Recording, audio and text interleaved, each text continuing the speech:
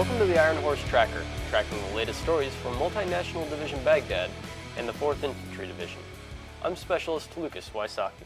The effort to keep the streets of Baghdad safe is a story of small victories.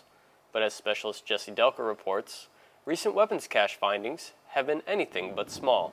Iraqi Army General Aboud Kanbar attended an awesome presentation of the weapons confiscated from Sadr City in recent weeks. The residents of Sadr City were instrumental in locating the caches, which were stored in schools and mosques. Lieutenant Colonel Ahmed Abd al-Hassan of the Iraqi Army's 9th Division explains why the people of Sadr City are eager to help.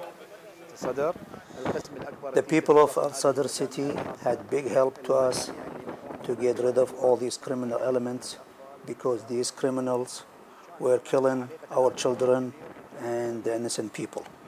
After cutting the ribbon, General Aboud entered the display and surveyed the scene of more than 250 improvised explosive devices, over 100 explosively formed penetrators, more than 1,400 rifles, and much more. The general, along with a crowd of guests, made their way through row after row of weapons. Lieutenant Colonel Ahmed Abd al-Hassan expressed his gratitude toward the U.S. troops for their help. Thank you, and thanks for the United States forces to train our soldiers and police forces. The Iraqi forces showed ability to perform their duties. The removal of these dangerous weapons from the hands of criminals has surely saved many lives. Reporting for Multinational Division Baghdad, I'm Specialist Jessie Delker.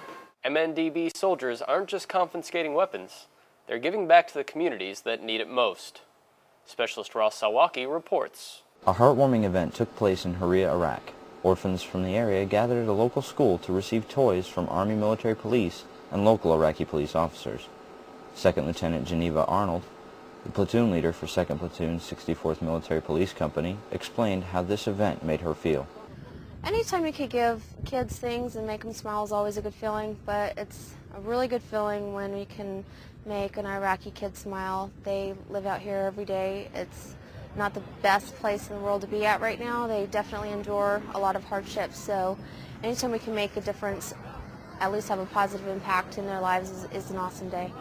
After the event, the orphans returned home with their volunteer caretakers and the MPs returned to Camp Liberty. Reporting from Baghdad, Iraq, I'm Specialist Salwocki. That concludes today's Ironhorse Tracker. To learn more about the soldiers and units supporting Multinational Division Baghdad and the 4th Infantry Division, check out our website at www.hood.army.mil/4ID. From Baghdad, I'm Specialist Lucas Wysocki.